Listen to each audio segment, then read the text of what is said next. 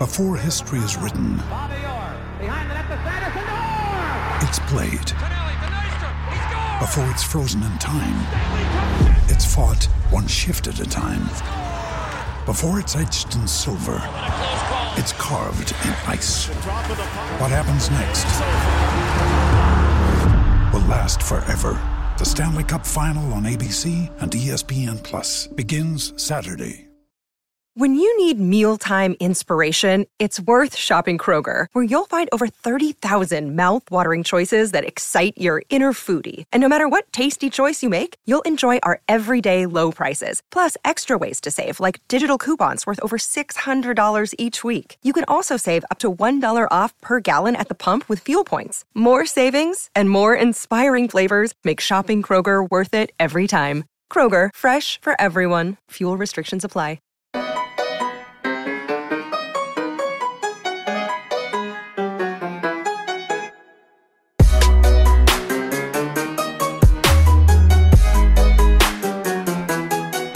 And welcome into Folks Bear episode 92, the Tomas Nosek episode. I'm Evan Marinovsky. That is Connor Ryan. Connor, what is that? Evan, doing well. How you doing? Doing great. Doing great. And we are still just slowly slogging through the rest of the regular season. It's just like, all right, like, come on, let's get to the postseason at this point. I feel like I felt this way since the beginning of April. And it's April 20th when we're recording this. And I still just want like the postseason to get here. I was saying this to Scott on Bruins Beat, watching the Celtics. And it's like, can we just get to that, please, with the Bruins? Come on. This is supposed to be the same time. But there is something with the postseason that's relevant to this. From Tuesday night's game in St. Louis, terrible jersey matchup. That was ugly. Oh, that's why I kind of. And do we have to talk about the broadcast too? Oh, that was horrendous. Holy shite. That was brutal. What's funny is every aspect of it, not just like every person on the broadcast was below average, but then on top of it, the quality of the camera angles, presentation, and the presentation and the audio, sounded like someone was plugging in an audio jack every like 5 minutes. Just awful.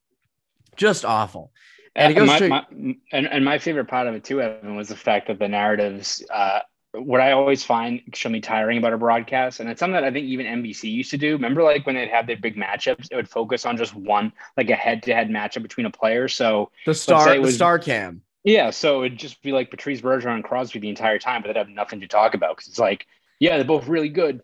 Yeah, no shit. So like you look at the ESPN broadcast, like how many times was it discussed? One, the Bruins lost to the Blues. That was their first time back in St. Louis since 2019. The fact that the Bruins were hurt, and you may not know this, Evan. Hit me with it. Little inside information for anyone who's listening on the podcast. This is the little treat you get for following along week to week. I'm hearing that Torrey Krug, he used to play for the Bruins. No way. Like he played against them, right? Like he played against them, yeah, but he used to play for them. No, you're kidding me. Wild, dude. Crazy.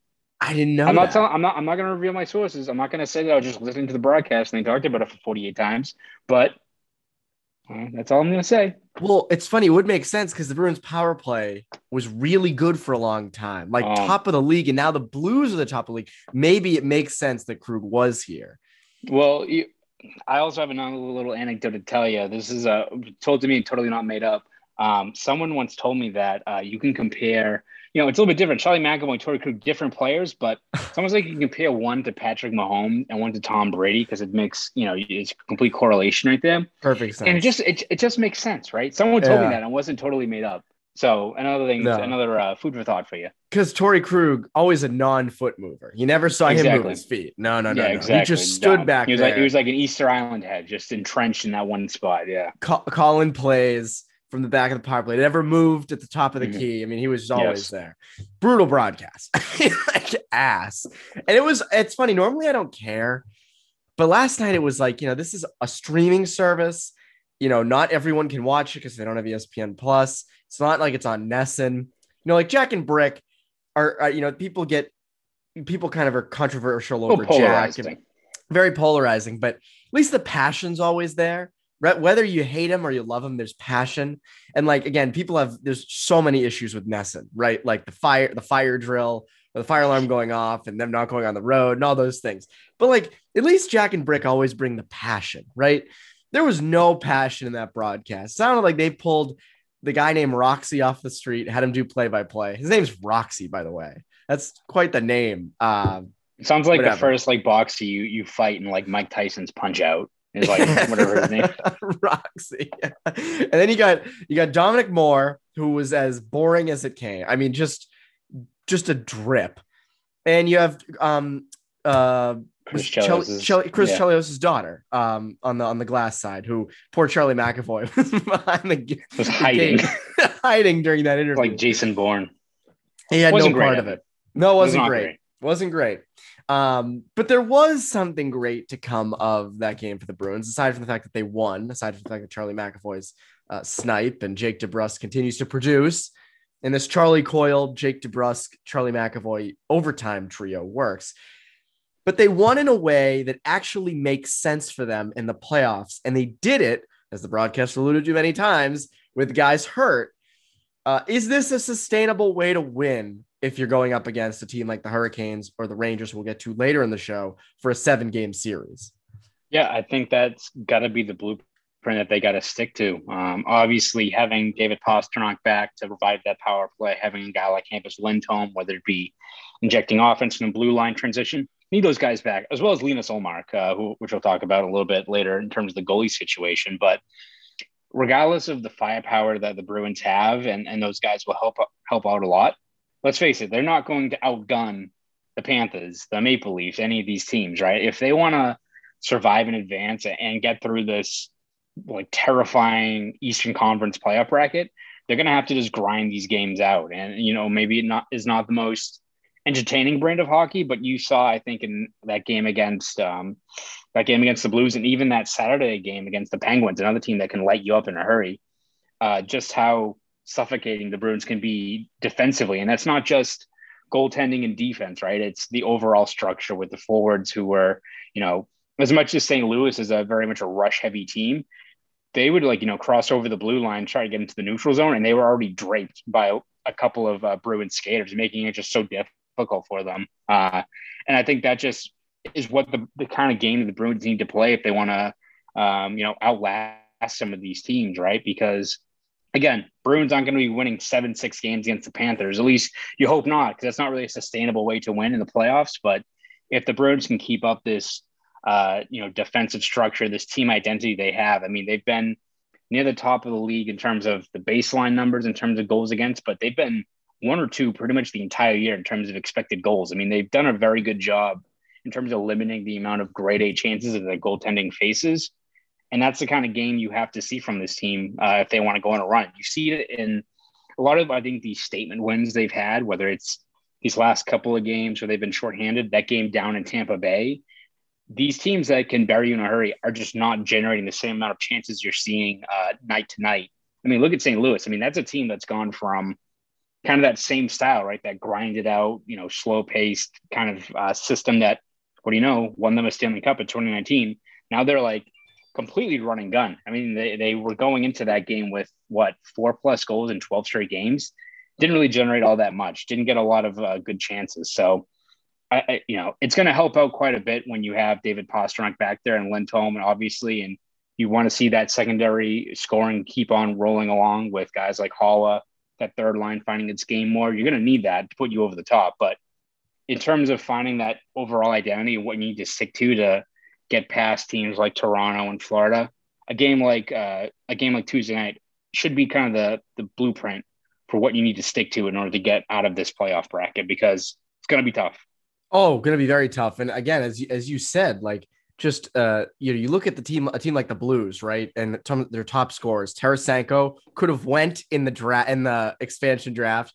Pavel Buchnevich got traded to them for nothing. And like those are 2 of their top scorers. And it's so interesting to see how that team has, could have really went the other way. And I remember, it's funny, Craig Berube was kind of on the hot seat to start the year, and there was a lot of questions surrounding that team. So they're a team, again, like, And they can still, like, even though there's a lot of run and gun now, they can still hit. They can still play physical, as you saw with the hit from who was it on Taylor Hall and Barbashev. Barbashev, Bortuzzo, yes. Bortuzzo. There were a lot of hits. So that's a team who, again, like, they're built to go deep. And fortunately for them, they don't have to rely on Jordan Binnington in net. They have Ville Husso. But yeah, that's a legit team that you beat and that you limited offensively. So again, still the Bruins are finding ways to win. That's why it's hard to say they're a really hard team to predict. And we're going to do this later in the show. We're going to do this later on when we do like real predictions. They're a really hard team to project in the playoffs because can't you see them, the Bruins, go, you could easily see them losing in the first round, but you can also easily see them going deep. And that's what makes it really challenging. And that's why I think we're going to kind of, as I said, we're going to get into this later. But one thing that them going deep is going to hinge on a lot is the goaltending, which we've talked about many times over these past few weeks. And another good start for Jeremy Swayman. Obviously, Linus Ullmark is hurt, giving Swayman a real chance here to take the bull by the horns and actually like come out of the slump that he was in for a fair amount of time. This is 2 straight good starts for him. You also look at the third period against the Senators. That was another good period for him. Do you think that he is finally coming out of his slump? I think he's definitely, much improved from where he was during that kind of extended lull that he had there going into, late March to most of April. I think his last 7 periods of play now, he's got a .945 save percentage. You're not seeing nearly as much as some of those red flags you saw during that slump he had where it's, struggles with rebound control, struggling with handling the puck, not knowing, a little bit indecisiveness. I think you saw in that overtime where there's kind of that play where the puck was skidding around and he didn't know how to play it, but made the decisive move, got that play out of danger. I think it was Tarasenko who was right there. So that could have been that ice, by the way, was awful. Guys were falling around the whole third period, just randomly. It looked like snipers were in the balconies. It was a preview of what's to come, I think, in May and June, if the Bruins are playing into June over the Garden. But I think you're seeing just a lot more of a confident Swayman. And I think we saw from kind of that post-Rask retirement, that heater he was on for a couple of months there, just how dominant he can be when he's confident in feeling his game. So it's definitely a major step in the right direction. I think the Bruins still want to get Ullmark back and get him in a couple of games before the playoffs start because, one, he was great right before he took that slap shot off the mask. But also, I think you want to maximize the potential of this goalie tandem. And you've got one part of it that's improving now where you've got Swayman, getting back to the player he was during those last couple of months and feeling confident. But if you can go into the playoffs with both those guys playing at a high level, both those guys healthy, it's a good problem to have. The last thing I think you wanted is a situation where maybe we were a few weeks ago where Ullmark was playing really well, but all right, he's still unproven in the playoffs. You have Swayman really struggling. You don't want to really turn to a struggling rookie if he doesn't have his game right in middle of May. And the flip side, you don't want Swayman playing well, but Ullmark all of a sudden the new question mark. So I think you can kind of look at the situation in net right now. You'd like to get Ullmark back healthy, which you hope will be the case over the next week or so. But if you can get him back in the fold and have Swayman getting back to his game, as you saw over that, February heater he was on, again, good problem to have. We don't know how it's going to, pan out when you get to the playoffs, but both those guys are healthy. Makes for a lot of intriguing options for the Bruins and how they're going to deploy that goalie situation. Yeah, Scott and I were saying this on Bruins Beat. Like, I think there's a legit chance you could see a platoon.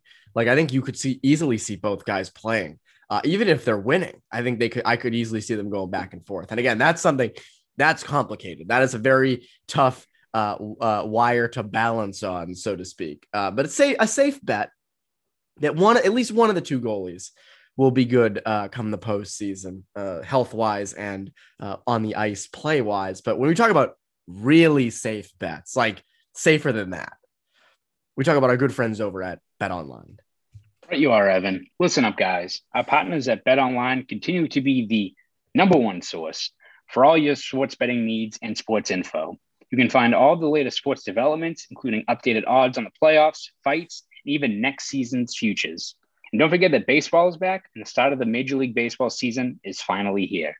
BetOnline is your continued source for all your sports wagering needs, including live betting and your favorite Vegas casino and poker games. It's super easy to get started. So head to the website today or use your mobile device to join and use our promo code CLNS50 to receive your 50% welcome bonus on your first deposit. That's CLNS50. Bet online with a game Stats. I will say this Nets Celtics series, granted, people will be listening to this after game 2 happens, so we're not going to sit here and say bet on game 2, but talk about a fun series to bet on. Just like the drama, the watchability, the entertainment. Like, this is a fun series to bet on. So I would totally, if I were you, go use that promo code and bet on the series because it's really fun. Okay, speaking of the playoffs, everything we do today is tinged with the postseason. It's still a little unclear who the Bruins are going to play in the first round because the East is obviously everyone knows who the teams are going to be in the playoffs, but no one knows who's going to play who because everyone's kind of moving around still. So the 4 teams looks like the Bruins have the best chance of playing would be Carolina if they were in the wild card spot, New York if they were in the wild card spot, Florida if they drop down to the second wild card spot, or Toronto. There's still a chance for Toronto if they, because the Lightning have been struggling. If they surpass the Lightning, move into that 3 spot. I don't think the Maple Leafs are coming down out of the 2 spot. So those are the 4 teams. This is a multiple choice question, Connor, and you got to get it right. Who out of those 4 teams do you want the Bruins playing the most in the first round, and why? Evan, it's not fun to pick. It's like I made the analogy. It's a bad pick. Yeah, I think I made the analogy when I did a story about this last week about just mapping out this playoff bracket. It's like picking which way you're getting down to the Cape in the middle of July. Like, do Route 3? Do you go over the Sagamore? Do you go Bourne Bridge? 495. Well, whichever one you pick, it's going to friggin' suck, right? It's going to be shitty. So it's definitely a tough call. I'm leaning, I think, right now towards Rangers. And that one's pretty close right now because I think them and Carolina are neck and neck. I think Carolina has the tiebreaker, but they're awfully close. Again, this is going to change, I think, day to day. The Bruins are a point behind Tampa.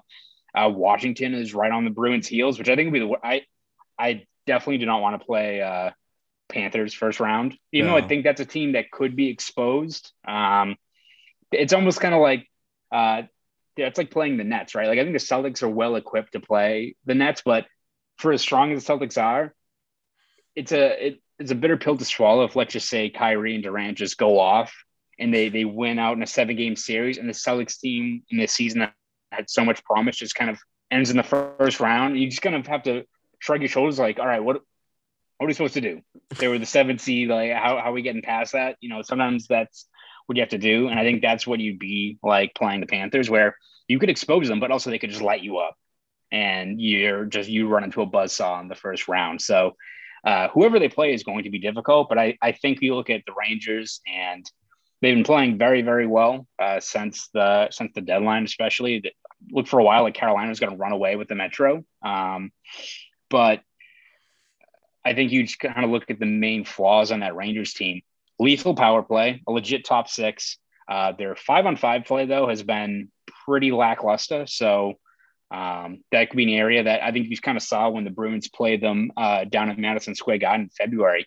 Keep them out of the penalty box and you stick to kind of that defensive structure the Bruins have.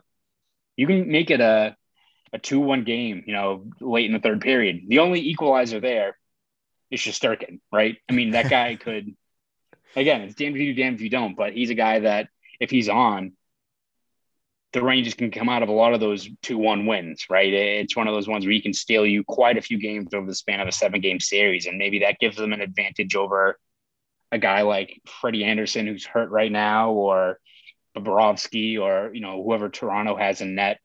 He could be the great equalizer. Granted, he's had also some ups and downs. There was that stretch earlier this month where he had 5-6 games in a row with like a sub-8 save percentage. So, he's human.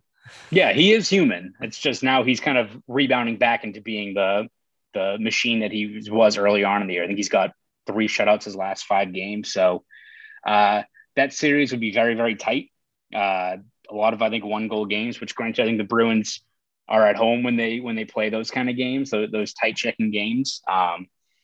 But I think you look at where the majority of the game is played, it's going to be at 5-on-5 even strength play. And in that area, the Bruins can grind it out, land punches when they can.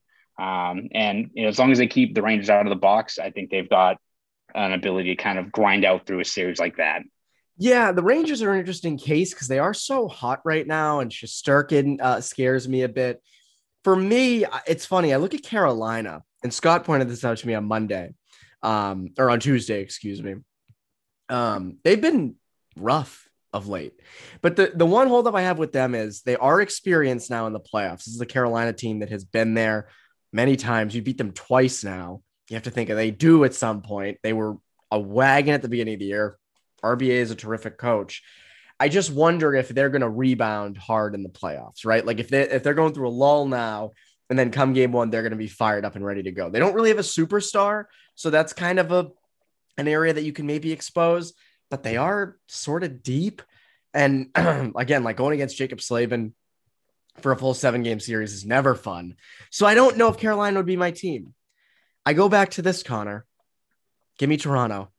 Do it. Right into the fire. It's the most entertaining series, I think, from a storyline perspective. From, these teams have gone against each other so many times, kind of like Red Sox Yankees at this point. And I look at the goaltending, I look at the defense, and I say, there's a way you can expose that. And you're good defensively, right? Like you see how they played the Blues. You're seeing how they're playing these teams like Tampa. You can find a way to shut down Toronto offensively. So I don't think they're going to end up playing Toronto in the first round. I do think it's either going to be Carolina or New York. I think those are going to be the two teams. And out of those, I think it's a coin toss. I probably err on the side of Carolina just based on how they've been lately. But Toronto, man, come on. Like that's the series. And so to me, I think you can expose Toronto. And that's a high risk, high reward type series. Because if you beat them, it's hilarious. But if you lose, you lost. You get to off the Twitter Leafs. for 3 months. Yeah, like that. You can't off season. You go to an island and just like decompress, and then that gives merit to all the stuff we've heard about the Leafs all year, and that this is finally the year, and all these things. I just look at how they are defensively. I look at their goaltending with Jack Campbell, and I see a huge hole that you can expose. But who knows? I think it's going to end up coming down to Carolina and New York. I don't think Toronto or Florida will be the teams, but who knows? The Bruins could pass Tampa Bay in the next couple of games, and suddenly you're facing Toronto in the first round, which, again, would just be cool. Like, I just think that's such a interesting series, and it's great. And this is a different perspective, but from a content perspective, Toronto fans are annoying. I will give them that. Oh, it's a gold mine. But it's a gold mine, and we'll be very busy. So busy, and there's so much, and they're engaged and they're passionate. So I will totally give them that over some of the other teams. It's funny. I work with a kid at NCAA.com who's a diehard Florida Panther fan. He's the first one I've ever met, and he grew up because he grew up in that area, and he loves the Panthers. So I will not trash the Panther fan base because I've seen that there are some passionate fans. I mean, he might be the only one. Oh, that's what I always say. You're on an island by yourself there, bud. Anyways, going away from the playoffs for a bit to end the show, down in Providence, a lot of interesting stuff happening with these former college hockey players coming in and doing some work. Johnny Beecher on Tuesday night, 2 goals, including the OT winner, looked good. I didn't watch the full game, so I'm not going to sit here and pretend that I did, but he did because it was during the Bruins and the Blues. But 2 goals for him, and then Merkulov, for Georgi Merkulov from Ohio State. I might be butchering that name. He has been terrific thus far. I don't have the numbers in front of me, but he has been awesome. Looks like a real legit addition. Kirk Luedeke, who was a friend of both of ours, he was on Bruins beat back in the middle of winter. He was awesome. He's been tweeting a ton about Merkulov and how good he is and what a pickup that is. Merkulov's a center. Wonder if the Bruins, is there any chance, Connor, and we're dreaming a bit here, but is there any chance they picked up a potential top 6 center of the future in him? I mean, the early returns have been good. And I think Kirk has only tweeted about it, that the Bruins' efforts in terms of, finding these college free agents is, lessens the burden a little bit of, trading a first round pick for a guy like Campus Lindholm, which addressed a flaw. You now have a top 4 guy in place for the foreseeable future, and you've got him to be guy, healthy. Yeah, exactly. But then you also added a guy in Merkulov who I think still needs some seasoning. I think it was Mark Diver, who's a main authority on Providence Bruins. If you don't follow him on Twitter, you absolutely should. Agreed. Said that, his offensive game, Merkulov, is very, very good.